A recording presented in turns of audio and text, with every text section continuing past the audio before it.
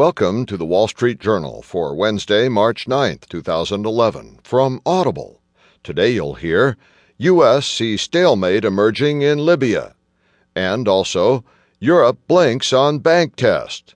In market news, bullish B of A gives stocks a boost. Today's Heard on the Street column, Green Mountain eclipses Starbucks. Plus today's editorial, in Ahead of the Tape by Kelly Evans, crude oil prices rise toward a break point. And from Personal Journal, making kids work on goals, and not just in soccer.